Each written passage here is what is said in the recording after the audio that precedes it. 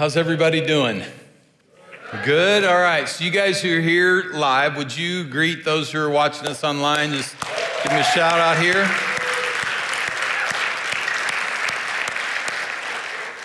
Good to be with you. If I haven't met you yet, my name's Daryl Holden. I'm one of the pastors here, and my privilege to be with you each weekend. I'm really thankful that we get this opportunity to be together. We're in our Christmas series, and we're talking about re-gifting. So this is a great Christmas series. So last week, if you were with us, I introduced you to the origin of the word re-gifting. It comes from the Seinfeld show, and the re-gifting of a label maker. So this week, I got an email from one of our teachers, and I just had to share it with you. So in the spring, she says, unbeknownst to me, I basically stole a label maker from our school's office. Thought it was up for grabs. I was super excited, only to find out that they were looking for the culprit. So I secretly returned it because I was mortified. This fall, some of my colleagues gifted me a brand new label maker of my own. Best gift ever. I can't imagine why anybody would ever re-gift a label maker. So that's got to be a teacher, right? Yeah, yay teachers. We don't understand you sometimes, but yay teachers. So another re-gifting story from our church. This was touching to me. Several years ago, this person writes, I went through a severe trauma which led to struggles with alcohol and PTSD diagnosis. It was an extremely dark period in my life, and I almost lost my life to it. What I never could have imagined at that time was the result of those circumstances would be receiving the gifts of healing, understanding, fortitude, compassion, faith. It's still so hard for me to wrap my head around the fact that the greatest blessing of my life today came from the hardest period of my life. I have no doubt that God knew I needed to go through that to truly seek Him, and I truly believe I'm meant to, and I actively make efforts to share those gifts with others who are struggling. What I thought I wouldn't survive, I now would not change for the world because of the gifts that came from it, and I give all glory to God. So somebody's living with hope, in coming through in the midst of darkness, experiencing hope. And so that's our theme, and I'm really excited to talk with you about this gift of hope that God has given to us. So I want to start with a definition for you of hope.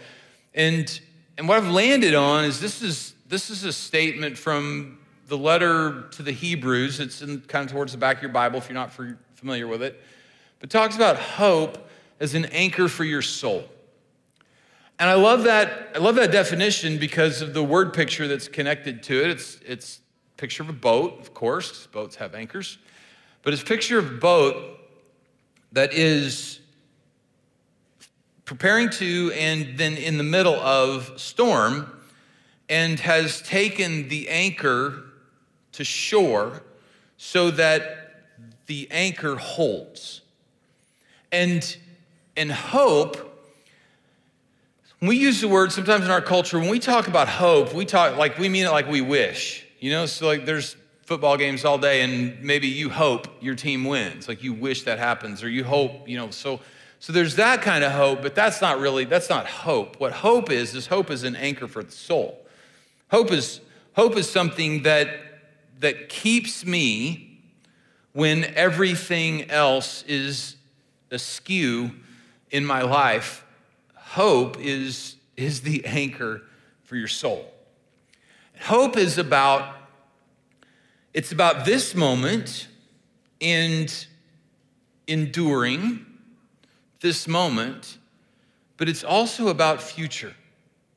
It's what gives you and me confidence to be able to stand, to be rooted, to hold fast, to be anchored in this moment, and knowing that as this day goes on, as these circumstances advance, that my soul is anchored, because if it doesn't hold, like if it doesn't hold in the storm, that's not hope.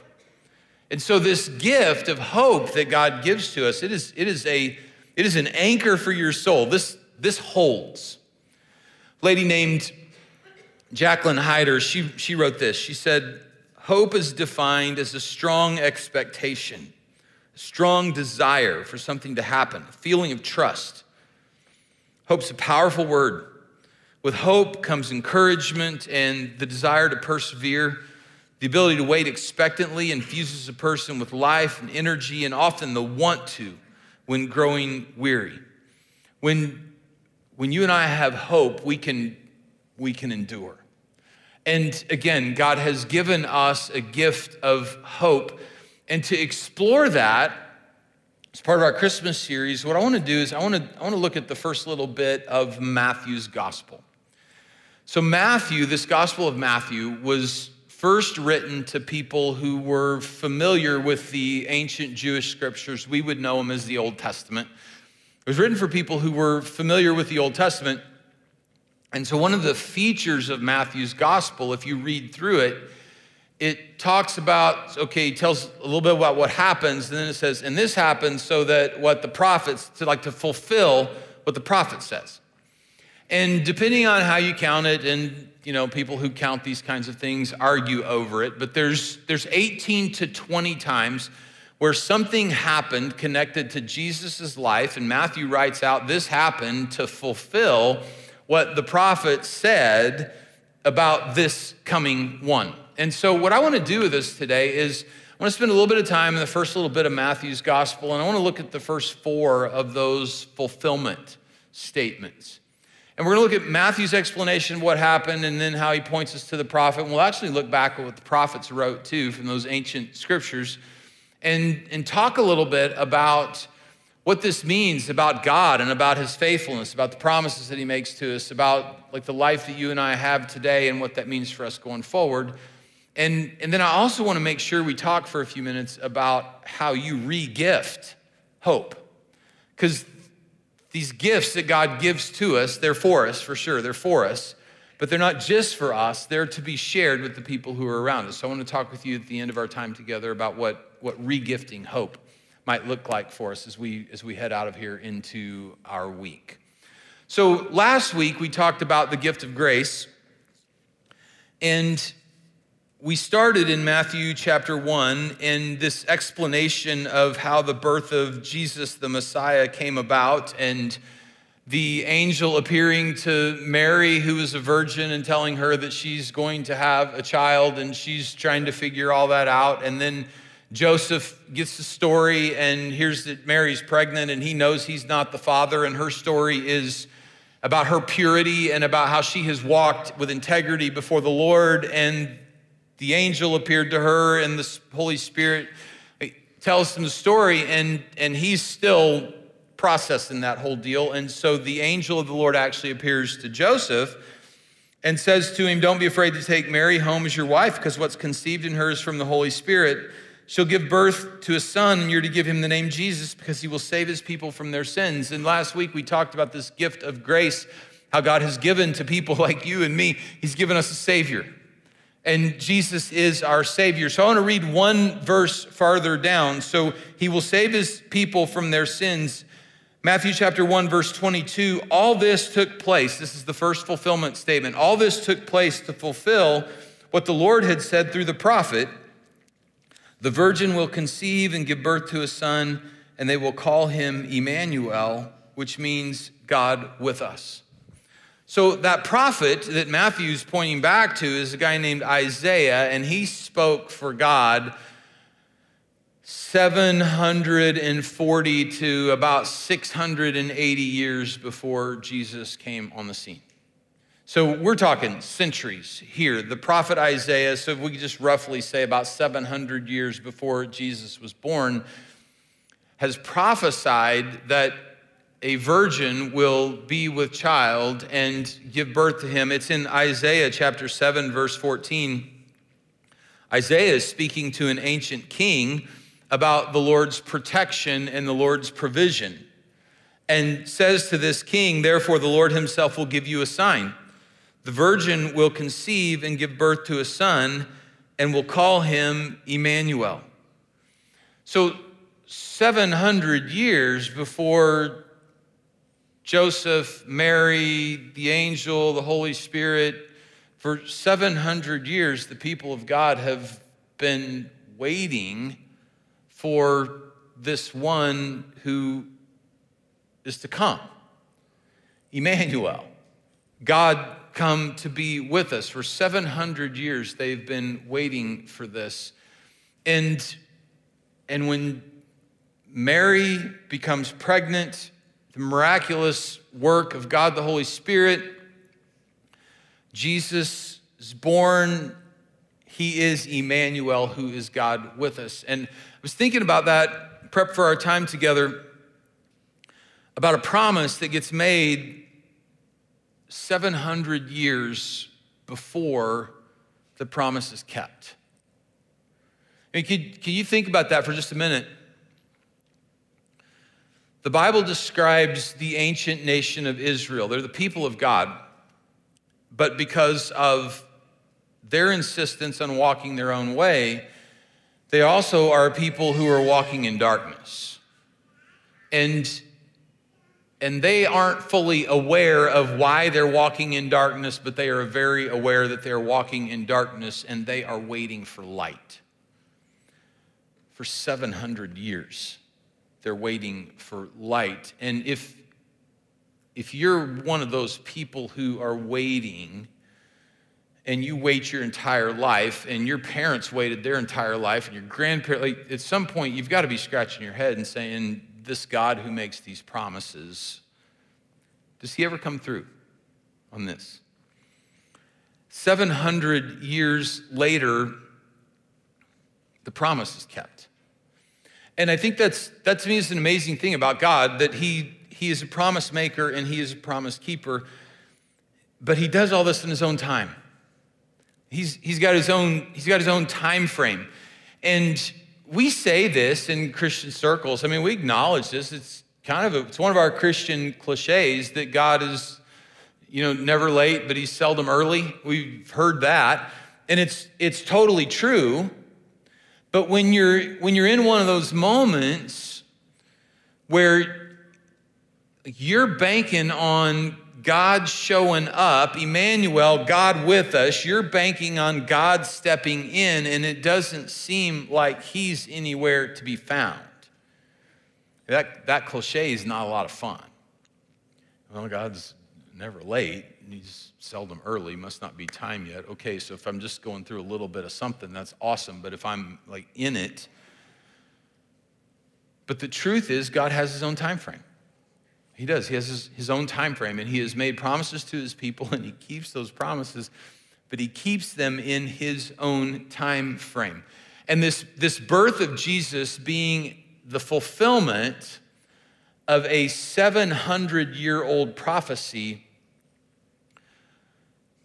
hopefully stirs hope in those of us who are waiting. And you're wondering when is God going to step in? When is he going to show up? Well, he always keeps his promises.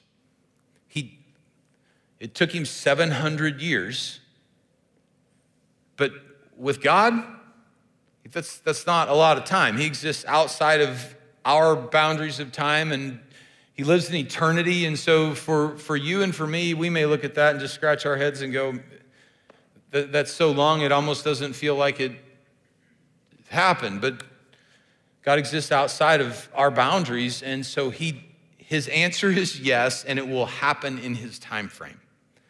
And the birth of Jesus demonstrates that to you and to me, that you may be waiting right now, and you may wait for a while, and you may grow impatient, but this God who makes his promises always delivers on his promises to his people. This 700 years later, this virgin gives birth to a son, and he is Emmanuel. He's God with us. All right, so that's the first one. The second fulfillment.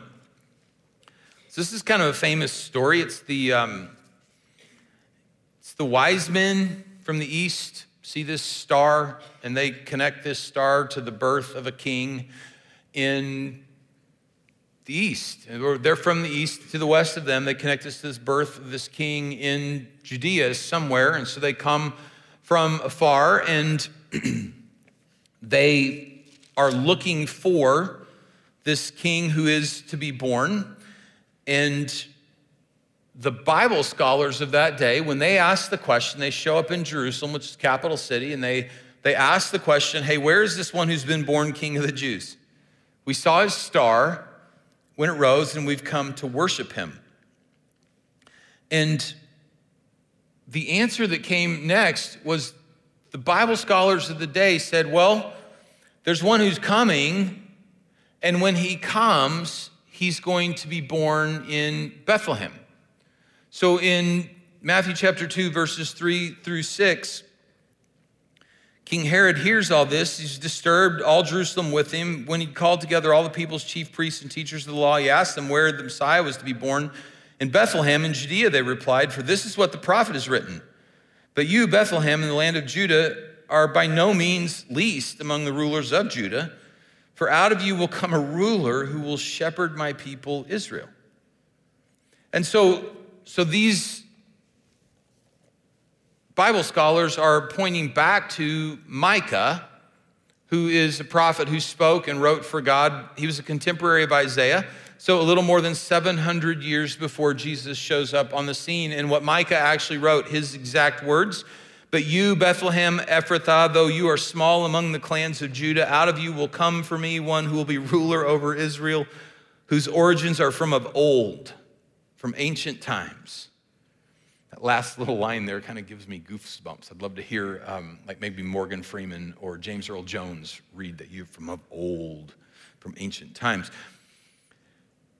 But what's crazy about this prophecy, rulers don't come from little out of the way places. Bethlehem, little out of the way, backwater, tiny little town. Rulers are born in capital cities, and they're born to ruling parents. Not the kind of people who live in or visit places like Bethlehem. And there's this ancient prophecy that the one who is coming will be born in this little backwater place called Bethlehem. And what we gather from this is what you and I see and what you and I expect is often very different from what is actually happening and what God has going on. Because in this day, the powerful people, the wise men, are coming from the east, and they have approached Herod, who lives in Jerusalem and who is king, and the Bible scholars, all the people that know, like that's where you would expect, like that's where you would say, this is where the rulers are, and this is where the rulers will be. And from God's perspective, while those people play a role, they're not the rulers of his people. There's another one who's coming who will be the ruler over the nation of Israel. And this one who's coming is not just another one in the line of these kings or religious leaders. He is from of old. He is from ancient times. He is an eternal one. And what you and I see and experience and what you and I expect, because our expectations are generally based on our experience, on what we can see, we don't see what's really going on. There's this entire spiritual world that God is, this stuff is happening that you and I can't see it, we don't know, and God is at work in it. And what happens in that spiritual world has a direct impact on the world that you and I live in, but often we don't see it and we don't make those connections. And so in this birth of a coming Messiah, Jesus, in this little out-of-the-way place, this ruler, what you and I can grab in all this is what we see and what we expect based on what we've seen and what we've experienced that isn't all that's happening.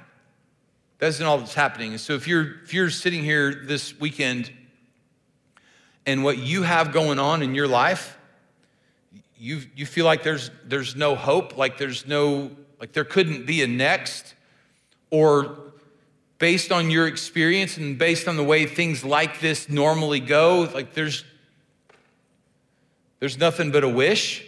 The truth of the matter is there is a God who is at work not behind the scenes so much as over the scene and through ways and methods that you can't see. And so we see here, we read here, is that this God, 700 years before Jesus comes onto the scene, declares where this ruler is going to be born. And it is not what you would see, not what you would expect, not what you would experience. That's the second fulfillment passage, and God has stuff going on that you and I don't know about. The third one here.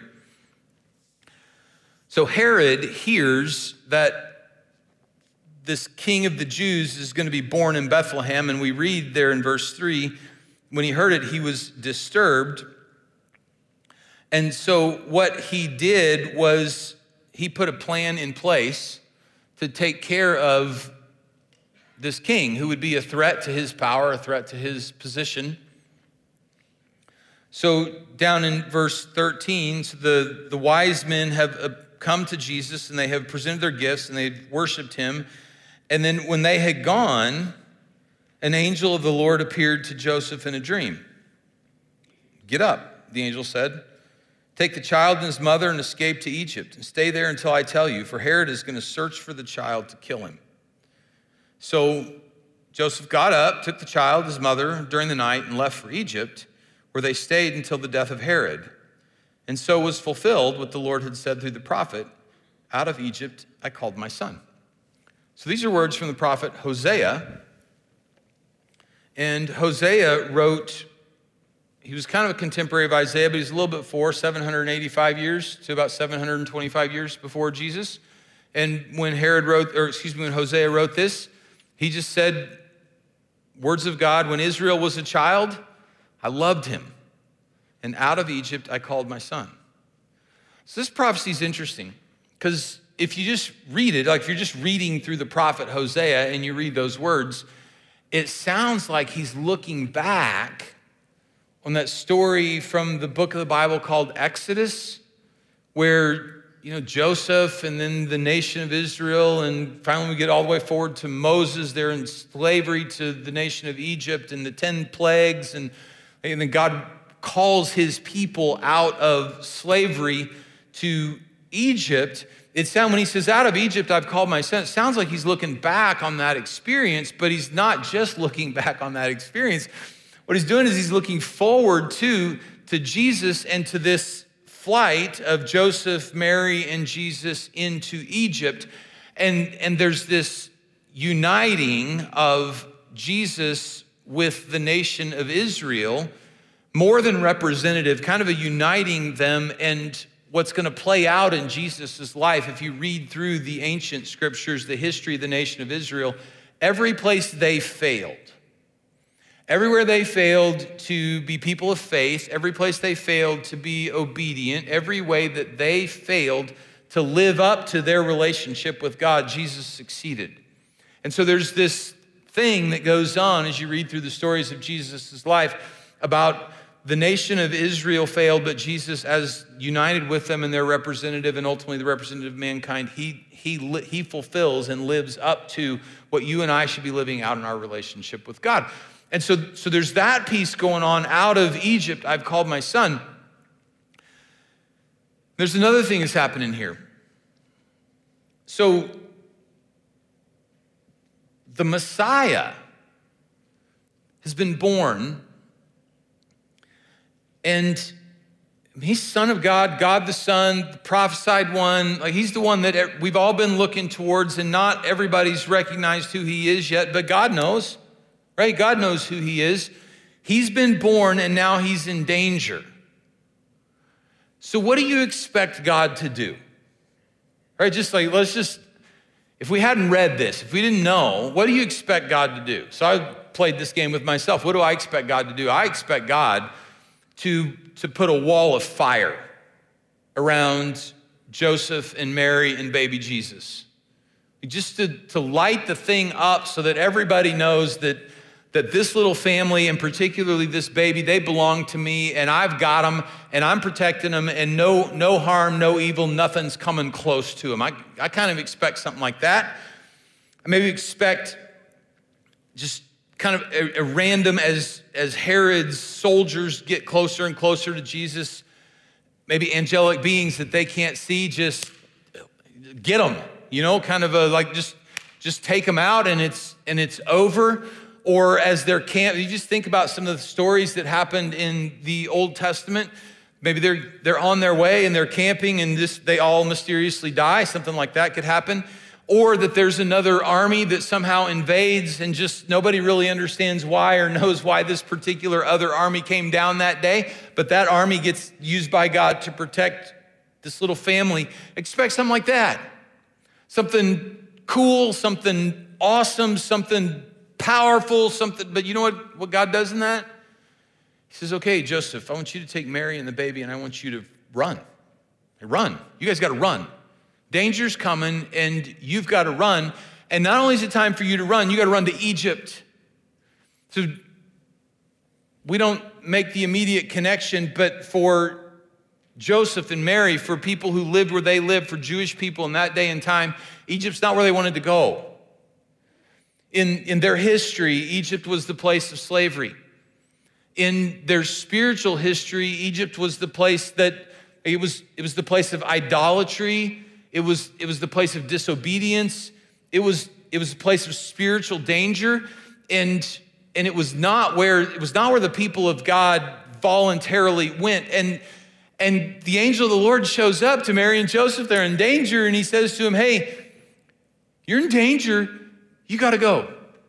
You got to go to this place that is spiritual darkness for you. And you and I know, because we got to read it, you and I know that there was a calling out of Egypt for Mary, Joseph, and Jesus, but they weren't told any of that. All the angel said was, hey, you're in danger. Herod's trying to get you, trying to get your baby. You got to go to Egypt. He didn't say you're going to be there for 6 weeks, 6 months, 6 years. He didn't say. He just said, you got to go to Egypt and be there. And I think what they had to be experiencing in that, just to move to a place, just the three of them, and to move to a place that they don't have any connection, they don't have any family, they don't have any, just the emotional, the relational difficulty of that whole deal. They were foreigners there. They were outsiders. They were outcasts. They're the margins. To move from a place where you're one of us and everybody else is part of them to go there and be one of them now. And how what that experience must have been like for Mary and for Joseph particularly, and then Jesus would have grown up into that a little bit. And I'm reading that and that fulfillment, what God had going on there was out of Egypt I've called my son. His son has to be in Egypt for a while so that I can call him out. And I don't know if you've experienced, you felt like you've been sent or had no other choice. Maybe you know it was the Lord sending you because an angel didn't show up or it didn't jump off the pages of your Bible or you didn't have that, deep in my heart. I just know this is from God. You just kind of circumstances pushed you into what feels like a dark corner. You don't know what's happening. Like you don't know the full scope of what's going on here. There's an out of Egypt I have called my son. That's what God does for his people. There is a calling out coming for you. You're not in a dark corner over there all by yourself, forgotten, unknown. Well, it may feel like that, left yourself. There's going to be a calling out of that for you because this is what God does for his people. He calls his people out away from darkness into light. And so he has that ahead for you. And you may not have expected this season in Egypt. But don't let the experience you're having, it was unexpected and probably not something you want. Don't let this be something you say, hey, God's forgotten me, he's lost me, I'm off his radar. He's not real. What? Don't let this season, you just got to know, out of Egypt, God calls his son. 700 and something years after the prophet pointed at it. And then, this fourth one, this one's tragic. So what Herod had done was he told those wise men, you guys go find this baby, and when you find him, this king of the Jews, when you find him, come back to me and tell me where he is so that I can go and worship him too.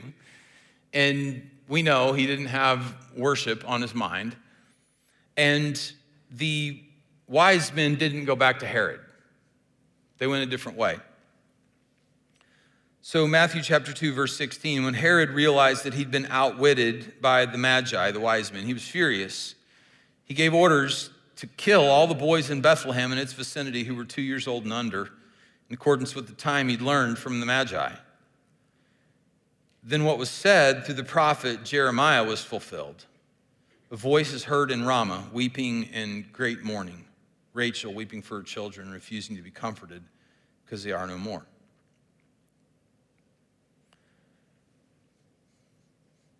So you hear what Herod did, and what strikes me, the prophet that Matthew is quoting is the prophet Jeremiah. Jeremiah wrote 620 to 580 years before Jesus. So, 600 years before Jesus comes on the scene, Jeremiah foretells this slaughter of these baby boys in this one little part of this small town. And Herod's soldiers come through and devastation of all of that. Jeremiah's words, this is what the Lord says. A voice is heard in Ramah, mourning and great weeping. Rachel weeping for her children, refusing to be comforted because they are no more.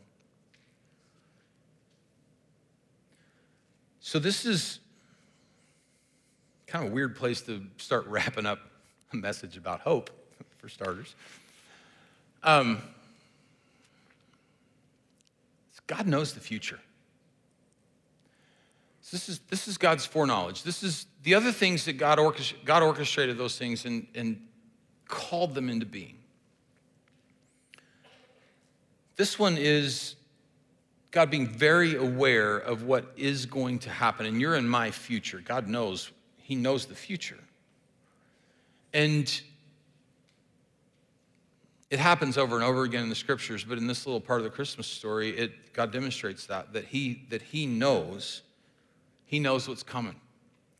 And there's some uncomfortable in this, that he knows, and he could have stepped in. He could have stopped it, and he did not stop it. And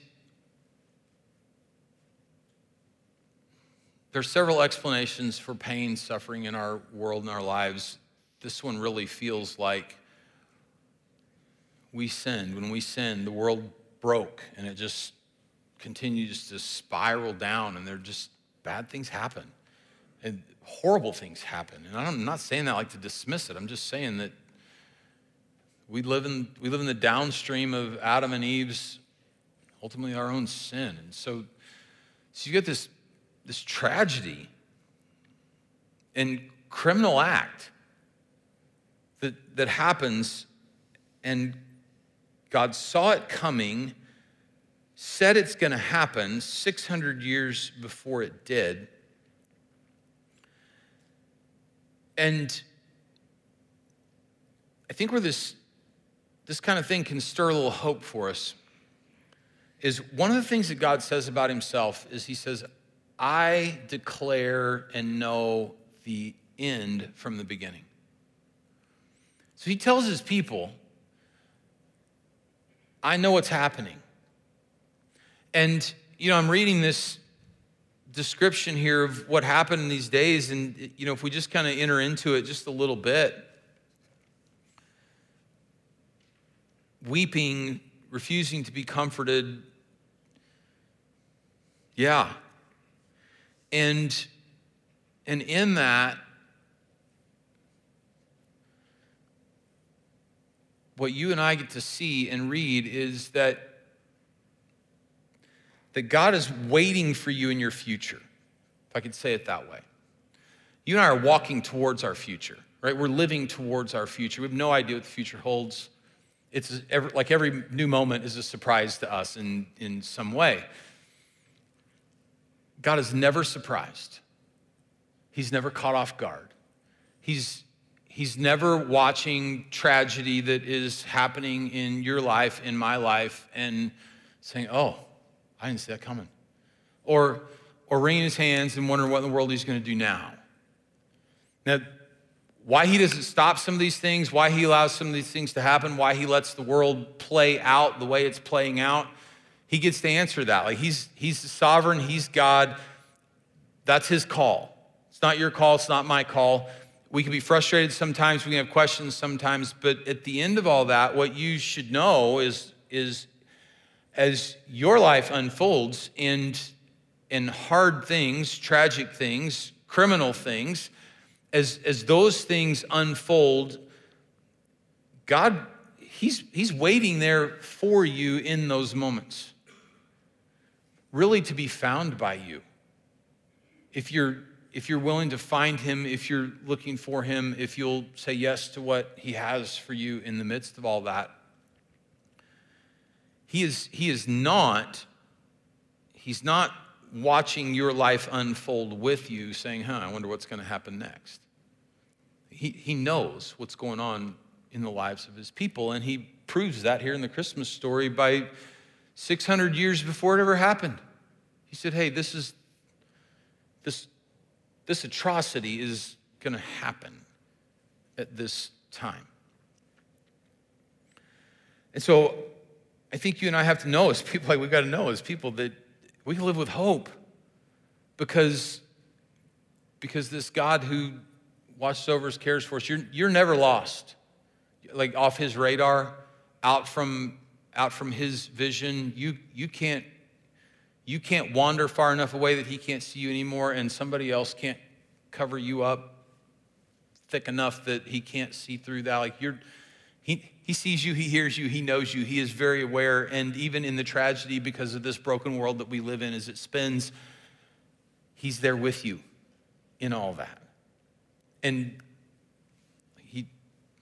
he's done that in the past, and he continues to do that for his people, and he will do that for us moving forward. So I want to take us back to Micah. We talked about him a little bit ago. Let me just kind of give you this is a little more hope. Here. Remember this part.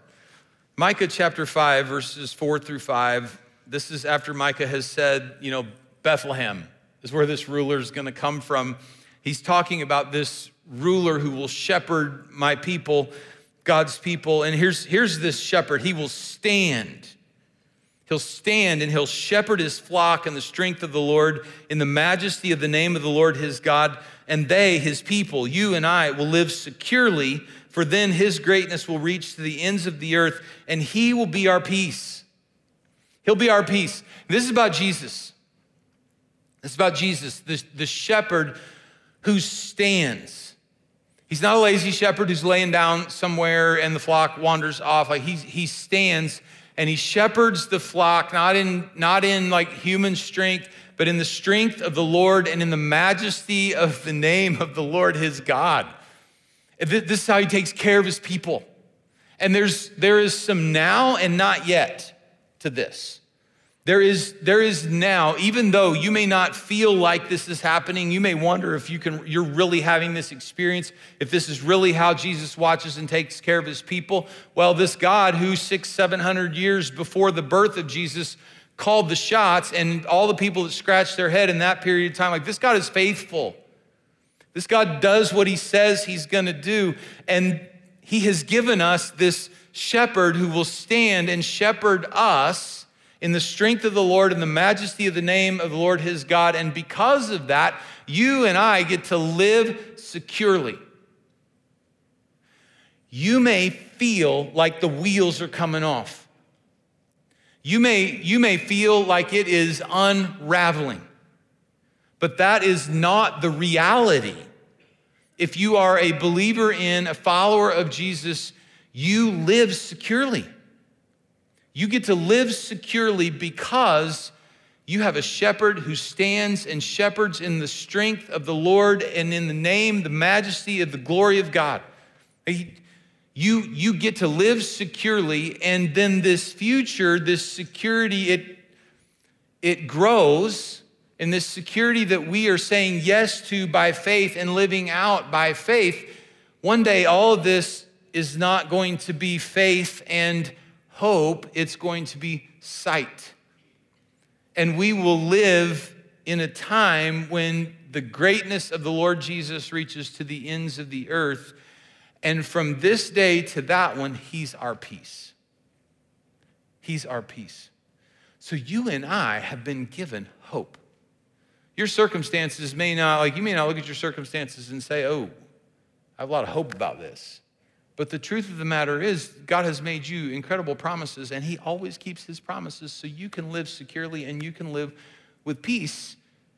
You can live with hope if you'll say yes to these promises that he's made to you.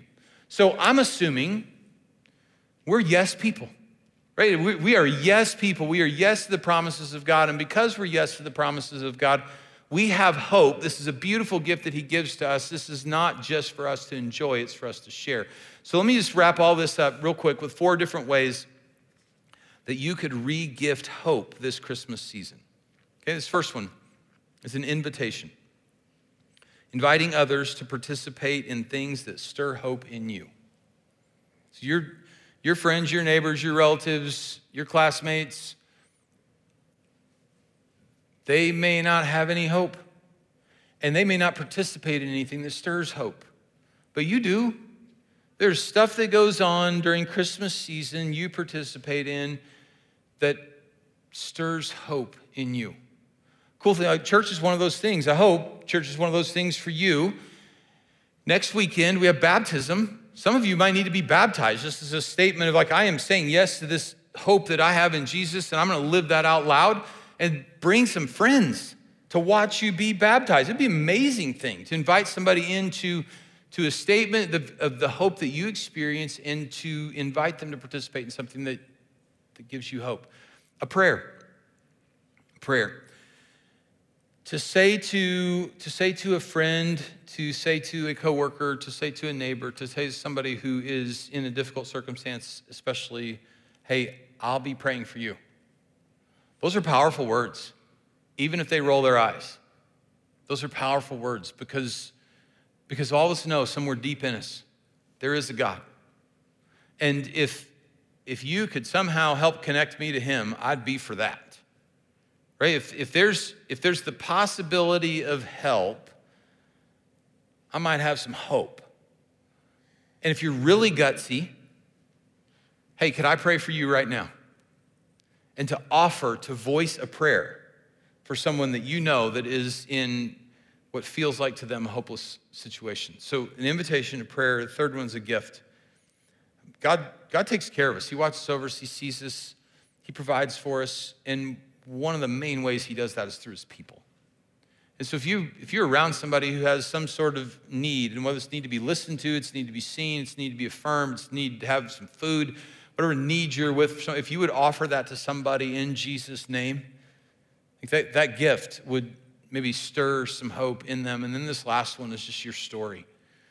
If you're a person of hope, if you have hope because of who Jesus is, because of what he's done for you, to be able to share that story of hope, your story of hope with a person who is looking for some, that's a powerful thing, that you would share your experience with this Jesus who gives you hope, who gives you an anchor for your soul.